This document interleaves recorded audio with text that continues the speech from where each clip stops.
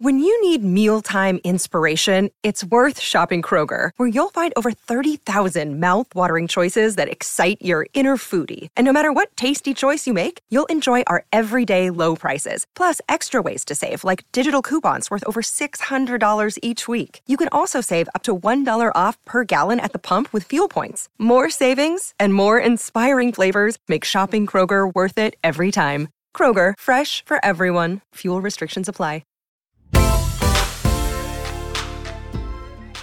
Welcome back, beautiful people. This is Forever Young. I'm Dr. Payman Danielpour, and unfortunately, my co-host of the show is not around today, but I do have my other partner, Dr. Rezzadeh, who is going to share with us some insights on breast cancer reconstruction, something that's very near and dear to my heart, has been for many, many years, and I am very excited to speak to him about it. We are very happy to have him here today.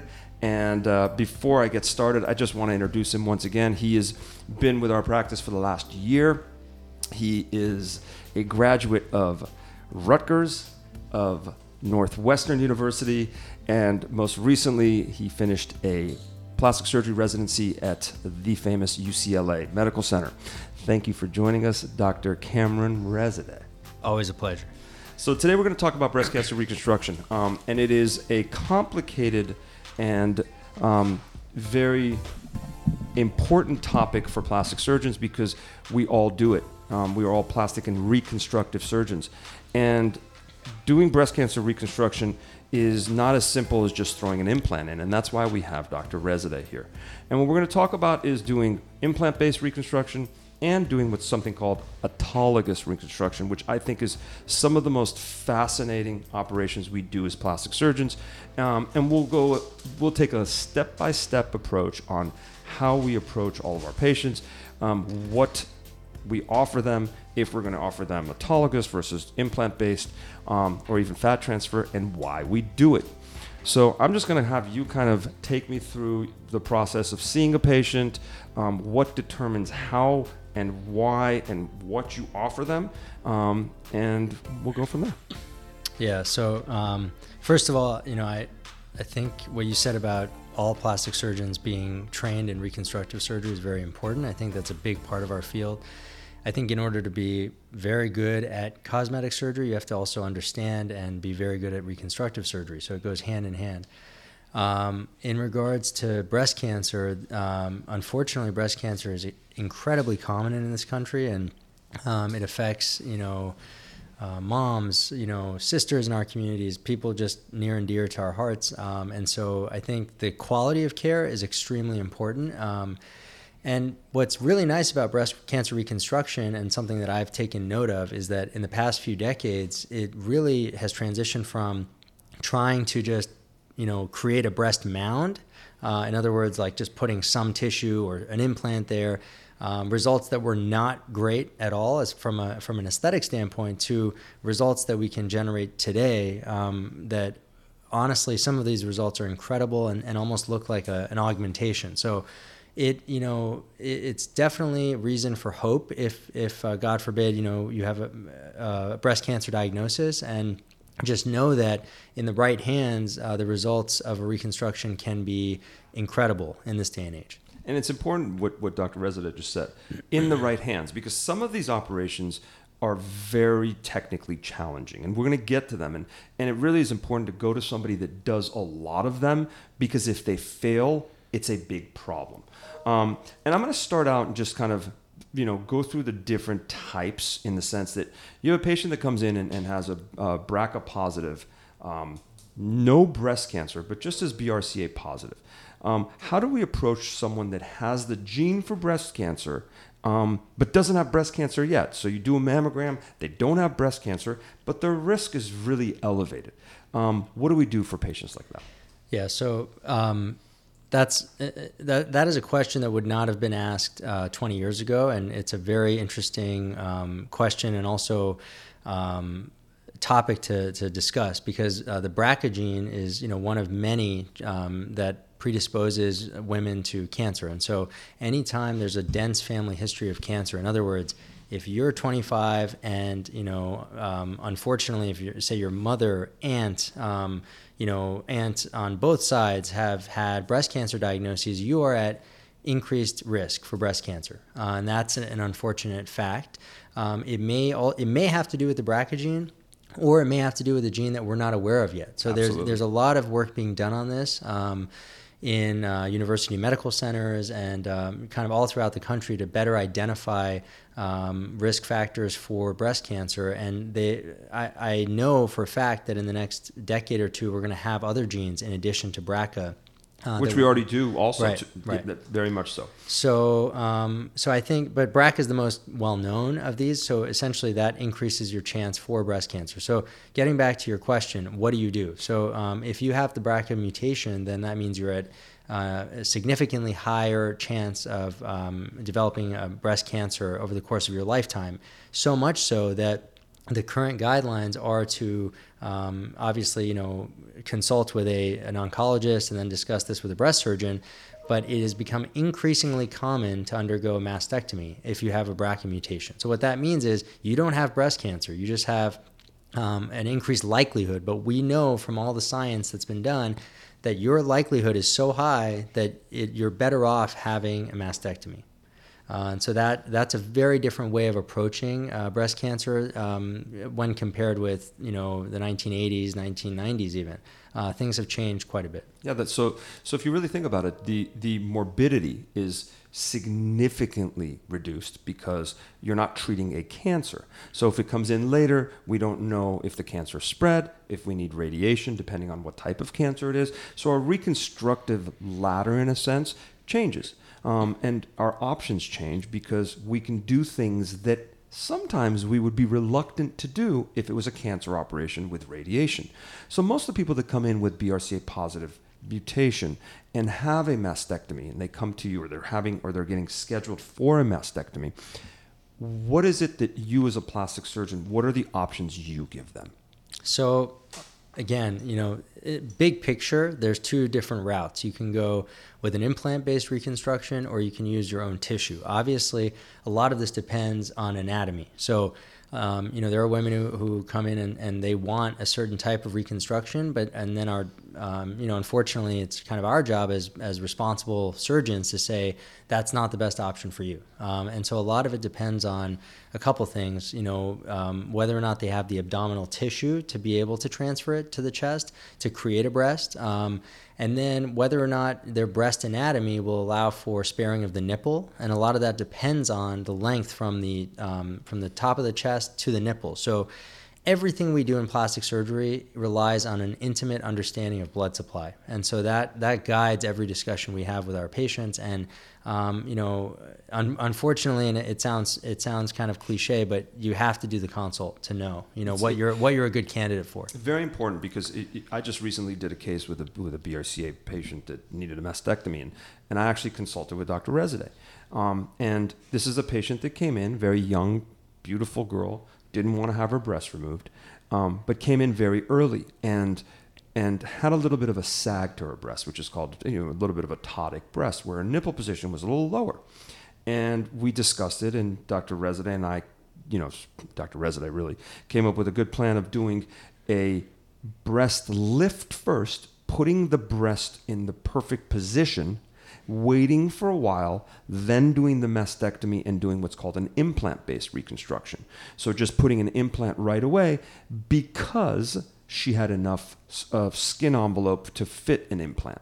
Now, the reason I'm bringing this up is because I want to kind of transition into when we do mastectomies and they don't have enough skin and we want to do an implant-based reconstruction. Right. What are our choices there? If we're not going to use your own tissue, but there's not enough skin, what do we do there? So first of all, the BRCA patients are in a subset where the results there especially can be amazing from an aesthetic standpoint. Absolutely. So there's no reason to lose hope, especially if you just have a BRCA diagnosis or carry that gene.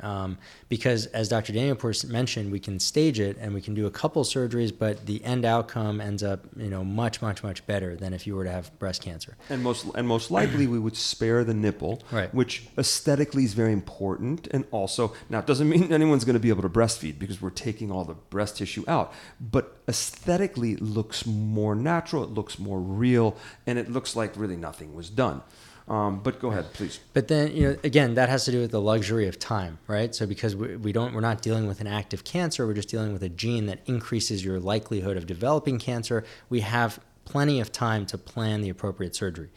A different situation is if, you actually have breast cancer, and that's, there's more urgency there. The tumor, has to be removed. We have to discuss with an oncologist whether you benefit from chemotherapy beforehand. And then you don't know until if you need, radiation therapy until after surgery. That's something that depends on the number of lymph nodes involved and so on and so forth. But to your point, the reconstruction depends on, the thickness of the mastectomy flap, the anatomy, patient's goals. I mean, that guides everything in plastic surgery. It's not just what we say or think, it's what you want as a patient. If you want to be on the larger side, if you're okay, being the same size as you were, these are all things that guide our decision making. From an implant standpoint, you can either just go straight to an implant, meaning put an implant in at the time of the mastectomy, or you can, and this is at the discretion of the surgeon, for safety reasons and also for size reasons, you can also do a tissue expander. So a tissue expander is basically like a water balloon that is accessed, in the office. We use a tiny needle to inflate it gradually. And so what that does is it allows you to kind of control the pocket better and allows you to gradually increase the size of the breast. A lot of patients ask, well, why can't you just put in a big implant right away? The answer is it's not safe. You'll end up with a wound breakdown. You'll end up with an infection. These are all very common problems if surgery is done by in a way that's maybe too aggressive. And so the expander is a safe way to go if it's the right thing to do. Hey, it's Kaylee Cuoco for Priceline. Ready to go to your happy place for a happy price? Well, why didn't you say so? Just download the Priceline app right now and save up to 60% on hotels. So whether it's Cousin Kevin's Kazoo Concert in Kansas City, go Kevin, or Becky's Bachelorette Bash in Bermuda, you never have to miss a trip ever again. So download the Priceline app today. Your savings are waiting. Go to your happy place for a happy price. Go to your happy price, Priceline. And it's very important because these things there's a very important balance between all these things. There are multiple different players that are doing this, meaning there's an oncologist that comes in and takes the breast tissue out. The amount of control that plastic surgeons have over that skin flap is very little. And it's very important. That's probably the determining factor of how we treat it with an expander or an implant, how much skin there is. And the reason Dr. Rezzadeh is so concerned or talks about it is because if you do have a breakdown, if you do have an infection, it's a huge setback. And the reconstruction and the goals can change. And it makes things not as smooth as you want them to be. Now, the other thing that we talked about is this what the diagnosis is. Now, diagnosis comes back and the patient needs radiation. It really does change the plan. Interestingly enough, there are some surgeons, and this is a very important, if you take one thing away from this podcast, is there are surgeons that don't know or aren't comfortable doing autologous reconstruction. And regardless of your diagnosis, regardless of your treatment, they will try to treat you with an implant all the time. And that is the wrong thing to do. You need to go to somebody that's board certified, that does a lot of breast cancer surgery, reconstruction, that can do either implant-based or autologous, meaning using your own tissue. And we're going to kind of transition into that because I think this is probably one of the most fascinating parts of plastic surgery in being able to take tissue from one area of your body and moving it to another area of your body. And there are two ways to do it. One is to keep its own blood supply and use a pedicle, meaning use that blood supply and move it around, rotate it, whether it's up, down, circularly rotated to the right, to the left, or completely cut it out and then reattach it to other blood vessels, which is called free tissue transfer, or free flap, which Dr. Rezzadeh does a lot of. And I'm going to have him kind of take you through what determines the thought process of if you're going to do a pedicle tram, which you never do because you can do a free flap, or a free tram, or what's called a DIEP. And these are all big words that he's going to explain what the acronyms mean and why you pick one or the other for the patient that's having this procedure. Yeah, so in the right patient, and the right patient in general is a woman who, unfortunately has a diagnosis of breast cancer, is having a mastectomy, has a sufficient amount of abdominal tissue, meaning like enough tissue for a tummy tuck. And what we're able to do is we're actually able to take that tummy tuck tissue, the extra skin and fat that nobody wants anyway, we're able to remove it, actually like take it off the body and then reattach it under a microscope in the chest and then sculpt it to create a breast. So that surgery is a more involved procedure, as you can imagine. So frequently takes, if you're doing both sides, 8 to 10 hours.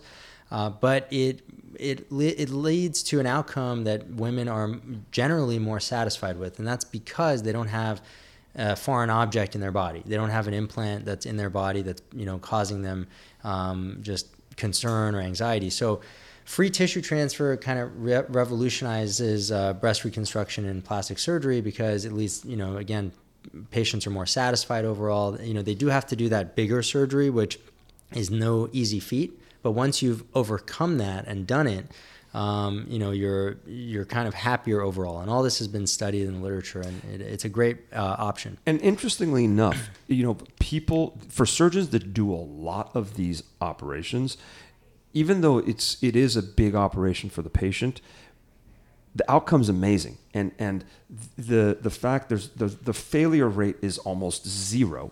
And think about this. It's a 2-for-1 special. Basically, you're getting a tummy tuck, removing your belly fat, taking the belly fat and skin, and moving it up to the breast. Now, here are the pros, big time. Pros are, number one, if you have a radiated breast, you don't have to worry about the radiated skin. You don't have to worry about the radiated pocket, meaning putting in an implant in, which has a very high complication rate, very high capsular contracture rate. And you never have to worrying about the implant that's in your chest. You have free tissue, your own tissue that's being transferred to the chest, which is unbelievable. The downside to it is that you have multiple incisions that have to heal, a longer operation with a little bit more downtime and a little bit more pain. But in the long run, it's very worth it, right? Yeah. What are the big downsides to doing a free flap, which is a DIEP? Just the length of that initial operation. But honestly, I would say there is a revision rate for both types of surgery. So, if you get an implant in the day of surgery, you still have a significant risk that you're going to need a revision. Okay. There's no saying that you're not going to need a revision if you do a free flap. Both operations generally, have some revision rate. I don't really, view the free flap overall as being a better operation in the sense that it's your own tissue, and instead of throwing it in the trash, if you have on your mind that, hey, I think I want a tummy tuck anyway, there's absolutely no real downside to it. Of course, there are the same risks as would happen with a tummy tuck in the sense that, you're gonna have a scar, as Dr. Danielpour mentioned, in the lower abdomen, and that scar generally heals well. But as with any surgery, there's always risks that it doesn't. And then in addition, as you mentioned, the flap failure rates are very, very low, generally speaking. But you could always lose the flap, and then you have to do an implant afterwards. Those are very small risks. Overall, it's a better operation than implant-based recon, in my mind. And the interesting part is, over the last 20 years, there's been a big shift from doing something called a pedicle tram flap, which you actually took that tummy tuck and basically tunneled it and kept the blood supply and created breasts, to now basically taking it, detaching it, and making breasts. And the big difference is this.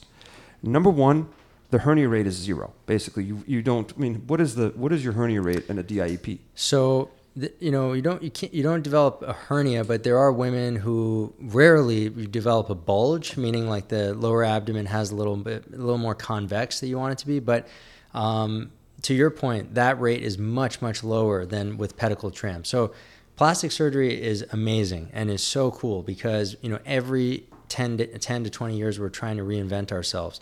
A pedicle tram is, essentially taking a light, tabletop light and moving it with its power cord still connected, moving it from one place to another. A free flap is when we disconnect the light from the electricity and we're actually able to reconnect it into a different outlet. And what that allows us to do is make the abdominal, that was the first time I used that analogy. I love that analogy, by the way. I was thinking, fantastic. You're taking one out of Lakey's book. I was trying to, so in any case, by doing that, we're able to minimize trauma to the abdomen. That's really what it comes down to. And we're way more precise and graceful about the way that we approach these operations than surgeons were 20, 30 years ago, not because they were bad surgeons, but because we just learn more and we're able to do more. So in this day and age, the abdominal wall, like your tummy, is very important to us. Back then, people would just take this tissue, and if they got some amount of tissue up to the chest wall, they were celebrating. Mm-hmm. It's not like that anymore. We're we're perfectionists more than we've ever been. We're obsessed with the quality of the result, and we truly, do treat breast reconstructive patients like cosmetic patients in the sense that they as they should be, but in the sense that we expect perfection when it comes to the result. Absolutely, and it's funny because the interesting part, what you're saying completely applies to it. When I trained, which was 15, 16, 18 years ago, I just dated myself, but yeah, doing a free flap, a DIEP, was relatively rare. Now, I was lucky enough where I was with a group where we did a bunch of them, but it was still not standard of care. It was something that you had to go to a highly specialized center, university hospital, that had the team to do it. Now, more and more people do it, to the point where you and I talked about some people are doing it for cosmetic reasons, and we could talk about that later. Now, what I do want to talk about, which is really kind of important, is if you do implant-based reconstruction using an expander versus you do a free flap, there are actually fewer operations with a free flap than there are with an expander-based operation, because with an expander, you put the expander in, you have to have someone come into the office regularly to expand the tissue. Then you have to flip it, basically take the old implant out, the expander out, and put in an implant. Then you have to bring them back and do a nipple areola reconstruction. So you're doing 3 surgeries with multiple visits to the office, whereas with a DIEP, which is called a free flap, you have one operation, and then you most of the time you'll go back to do the nipple areola reconstruction and any other tweaks. Is that what you've noticed over the years? Yeah, I think that's a great summary of it. I think the expansion process, if you need to do an expander, is not terrible. It shouldn't deter you from doing that. But I agree with you completely that it just adds a step, and it adds if you're it changes the equation, because you end up doing more surgeries overall as opposed to this big surgery up front. But again, it's not so, it all depends on your anatomy, the diagnosis, everything about your case is super unique. But I agree with Dr. Danielpour that, having or consulting with a plastic surgeon who has this in their toolbox, who's able to do it, is crucial, because if not, then, their human nature will be to kind of steer you towards an implant, because that's what they're able to do. It's very important that you just said this, because I just had this conversation with someone about an hour ago whose wife underwent this exact operation, but their surgeon strayed them into doing implant-based reconstruction because he didn't do free tissue transfer.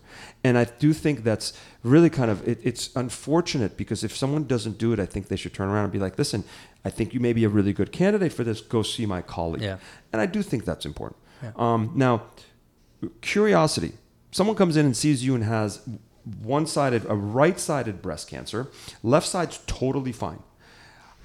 How do you discuss symmetrizing? Now, there are a variety of different things, whether the left breast is smaller or bigger or more ptotic, meaning hanging lower. There's 2 breasts, so we want to make them look the same. And how do you discuss that? Do you always do it in the first setting? How does that work? Yeah, so that's a great question, and also among the more challenging situations that reconstructive surgeons, plastic surgeons face is achieving symmetry. Breasts are sisters, not twins, is what I like to say. They're never going to be 100% equivalent, and that's, even in cosmetic surgery. But I can assure you, it's very provider specific, but there are surgeons who will push the envelope as far as making sure that symmetry is as close as possible, and that's crucial, even in light of a cancer diagnosis. So to answer your question, the right side, if we did a DIEP flap and the left side is hanging low and has excess skin, then I'd come back later and just do a lift on the left side, and then at that time we can do some fat grafting to the right breast to get things to look more equivalent. If the left breast is smaller than the right breast, generally speaking, you have a couple options. You can do an implant on the left side to try to augment it. Or, and this is, getting to your point about using DIEP flaps, outside of cancer reconstruction, there are cases where, successfully where been able to transfer tissue to the left breast to augment it as well. To kind of, instead of throwing that tissue away, we're able to put it to good use and augment the left breast to get it to be reasonably symmetric. That's rare because, that's in a patient who has really very minimal breast tissue and has developed a breast cancer. Because if you think about it, usually if we're doing a one-sided cancer in a large breasted woman, we're using that whole abdominal skin flap or tissue flap to reconstruct the breast. Mm-hmm. But rarely we can use it kind of to augment on a non-cancer side. Yeah. So what we ultimately always want to symmetrize, right? But most of the time, at least in my hands, when I used to do a ton of these is I'd always wait for that second operation. Yeah. Fix the cancer first, and then what you're expanding or whether you're putting an implant in, let everything settle, and then bring them back and try to do the symmetrizing, maybe even do the nipple complex at the same time with the symmetrizing so you can have the nipples in the same place. Right. And people do it a little bit differently. Transitioning into what you just brought up, which is great, and I think over the last 10 years or so, it's become really in vogue, and that's fat transfer. And fat transfer is basically taking fat from one area of the body and injecting it somewhere else. And about 15 years ago, 20 years ago, it was really frowned upon to put it in the breast because radiographically, we couldn't pick up whether or not these calcifications were cancer or whether they were fat necrosis or just calcifications from fat. Now it's routine that we use some kind of fat transfer in some breast cancer reconstruction. My first question for you is, what if someone came in and said, I don't want an implant, I don't want free tissue transfer. Can you just blow my breast up with a bunch of fat? Yeah, so I've been asked that actually. So the answer is no, because there are limitations on how much fat we're able to put in at any given time. That, again, this is all with the disclaimer that I think responsible, safe surgeons do this, where they're cognizant of how much fat they can transfer at one time. There are people who just kind of will pump as much as they can harvest into the breast, and that's dangerous because ultimately that fat will not take. And if the fat graft doesn't have a blood supply or its own, outlet, electricity outlet to receive nutrition and able to find its new home in the breast, it will get infected. Very important, guys. Or it'll form cysts, and it forms firm balls in the breast, which cause you a lot of anxiety because you're like, is that breast cancer? Very important. I don't know. Very, very important. Yeah. This is a very key point because it's easy for us to just take a bunch of fat and stick it somewhere. It's really easy. Problem is, what happens if you're putting too much? And what Dr. Rezzadeh is saying is perfect. It's right on the money. You cannot reconstruct a whole breast after a mastectomy with just fat. There's nowhere to put it. There's no tissue to put it. There's a huge pocket that's created with an empty pocket, and that if you just put a bunch of fat there, it's all going to die. You're going to get oil cysts, you're going to get fats, and it's going to be more of a problem. Now, so how do we use fat? What is the role of fat in breast cancer reconstruction? Yeah, so breast, if we're using an implant, the number one thing that our patients are concerned about and complain about with an implant is the transition. So you can actually tell where the implant, sometimes you can tell just because the mastectomy has removed all the breast tissue. And in thin women especially, there's a really noticeable transition from where their chest stops here and where the breast begins. We use fat grafting to soften. And that word is very important because we're not using it to like completely transform the breast. We're using it to soften edges and kind of do more finesse tweaks to the breast that make it look better overall. But again, it's not like a night and day thing. It's definitely for touch-ups and for softening. Very different from fat grafting for cosmetic reasons. I think because we're dealing with a cancer case and there's no breast tissue. There's really not much there besides skin, muscle, and implant. So we have to be very cautious and careful. And that's really the key, because when we do take fat and put it somewhere, we want to put it technically in an area that has fat, if it's the way to go, or somewhere that has some goodness of soft tissue. With a breast cancer patient, it's gone. It's just a thin skin flap, and then there's muscle, and then there's implant. So I do think that you have to really proceed with caution, because you can run into a lot of problems with this. However, it is an amazing tool to fix rippling, sometimes to really help with that transition. I think the transition is a big deal, especially with really skinny women, because you're dealing with really no soft tissue coverage. The one thing I didn't ask you, and I kind of want to ask you because I think things have changed since I used to do this. When you do a breast cancer reconstruction using implants, do we go under the muscle or do we go above the muscle? Yeah. And really, why do we do that? Because cosmetically, we both do a lot of breast augmentations with lifts, things like that. There are reasons why we put an implant under the muscle. There are reasons why we don't. And I think that there's been a little bit of a pendulum swing from going under the muscle to over the muscle. And I'm just kind of curious just to kind of pick your brain about this. So there's been a huge paradigm shift in the past 10 years in plastic surgery. 10 years ago, if you were to ask this question, surgeon would say, without a doubt, go under the muscle. Since that time, we've actually learned that going above the muscle in the right patient, meaning putting the implant or the expander just under the skin flap above the pectoralis major muscle, can lead to better, more natural outcomes, less morbidity in a woman who's had breast cancer. You're not subjecting them to the pain that's associated with elevating up the pec muscle, and animation deformity. So animation deformity is when you can see the pec muscle firing under the skin, and that is much more likely, obviously, if the implant is beneath the muscle, because the implant's pushing the muscle up towards the skin. So to your point, there's been a huge shift, and nowadays, we're very likely to actually put these implants and expanders above the muscle. The free tissue transfer, the free flaps always go above the muscle because we're recreating normal anatomy, and the breast should be above the muscle, right? Like that's just how we're designed. And so at the end of the day, the results that are pre-pec, meaning above the muscle, can be really, really good. And I'm glad that we're pushing the envelope in plastic surgery, as we always do. And it's very exciting because 10 years from now, I'm sure there's going to be a new contribution or a new way to approach this. But for the time being, above the muscle is better in my mind than below, if it's safe. It's interesting what you just said. I listened to a lecture from a plastic surgeon who said that. He said, why put something under the muscle where the breast actually sits above the muscle, just like you said? Yeah. So why not keep it in an anatomical place? Now, with that said, I know that studies show that doing submuscular breast augmentations have a lower capsular contracture rate.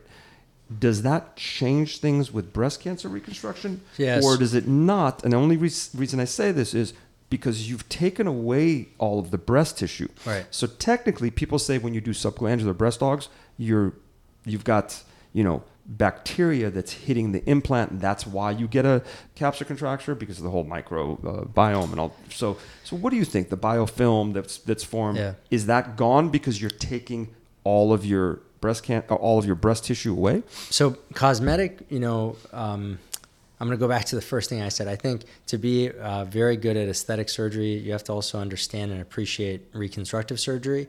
In this case, they couldn't be more different in the sense that, if I'm doing a consultation for breast augmentation, my general recommendation would be to do what's called a submuscular dual plane augmentation.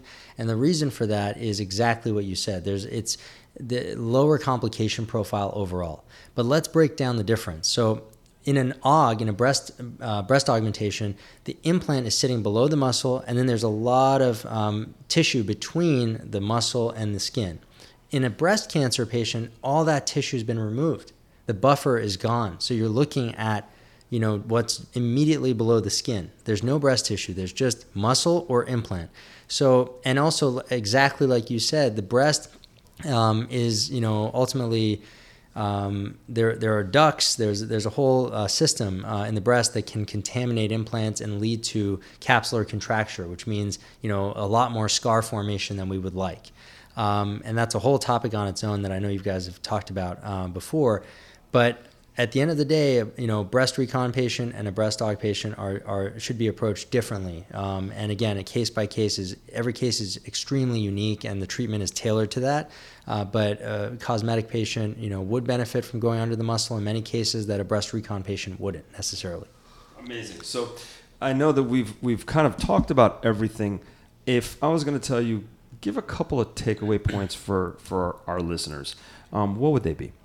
Yeah, I would. That's a thank you, because that's a great way to end. I think, first and foremost, make sure that if you're in the midst of a breast, if you've unfortunately been diagnosed with a breast cancer, make sure that you're discussing your care with a surgeon who is well versed in all different types of reconstruction, and someone that your breast surgeon works with, who they trust. That's a good way to go usually. And then, second is if you have a BRCA, if you carry the BRCA mutation, definitely do not lose hope. That is, in either case, there's no reason to lose hope, but especially in BRCA, because that's very common these days, is to have a lot of anxiety about it. There's no reason to.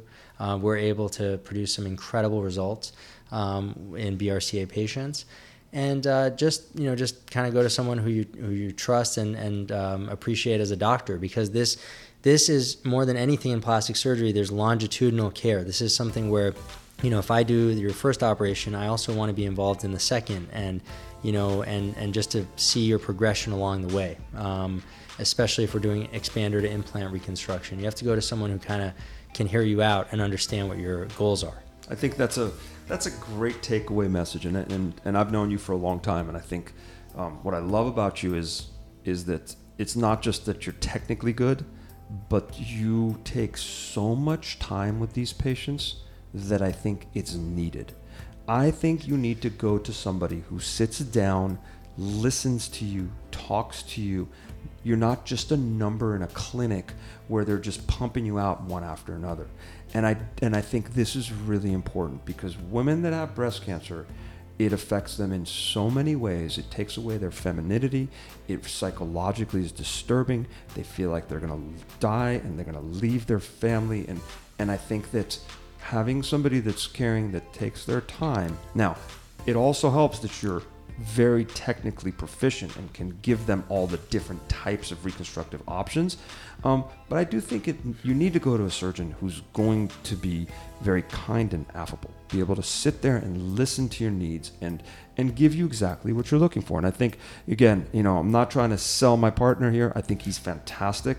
But if you're in Iowa and you're listening to us, go to somebody that you really can vibe with, because it really does matter, because it is. This is going to take a while for you to get that perfect result. And you need to have multiple operations, and you want to be comfortable with that surgeon. For sure. So I want to thank you for coming. One of these days, maybe I'll come in the operating room and hang out and do a free flap with you. Thanks for having me. Guys, thank you for listening. I'm Dr. Daniel Poor. You can follow us Forever Young on Apple Podcasts or wherever you listen to your podcast. Feel free to leave a comment and share with your friends. And don't forget to check out our TikTok, YouTube, and Instagram for more content. Peace.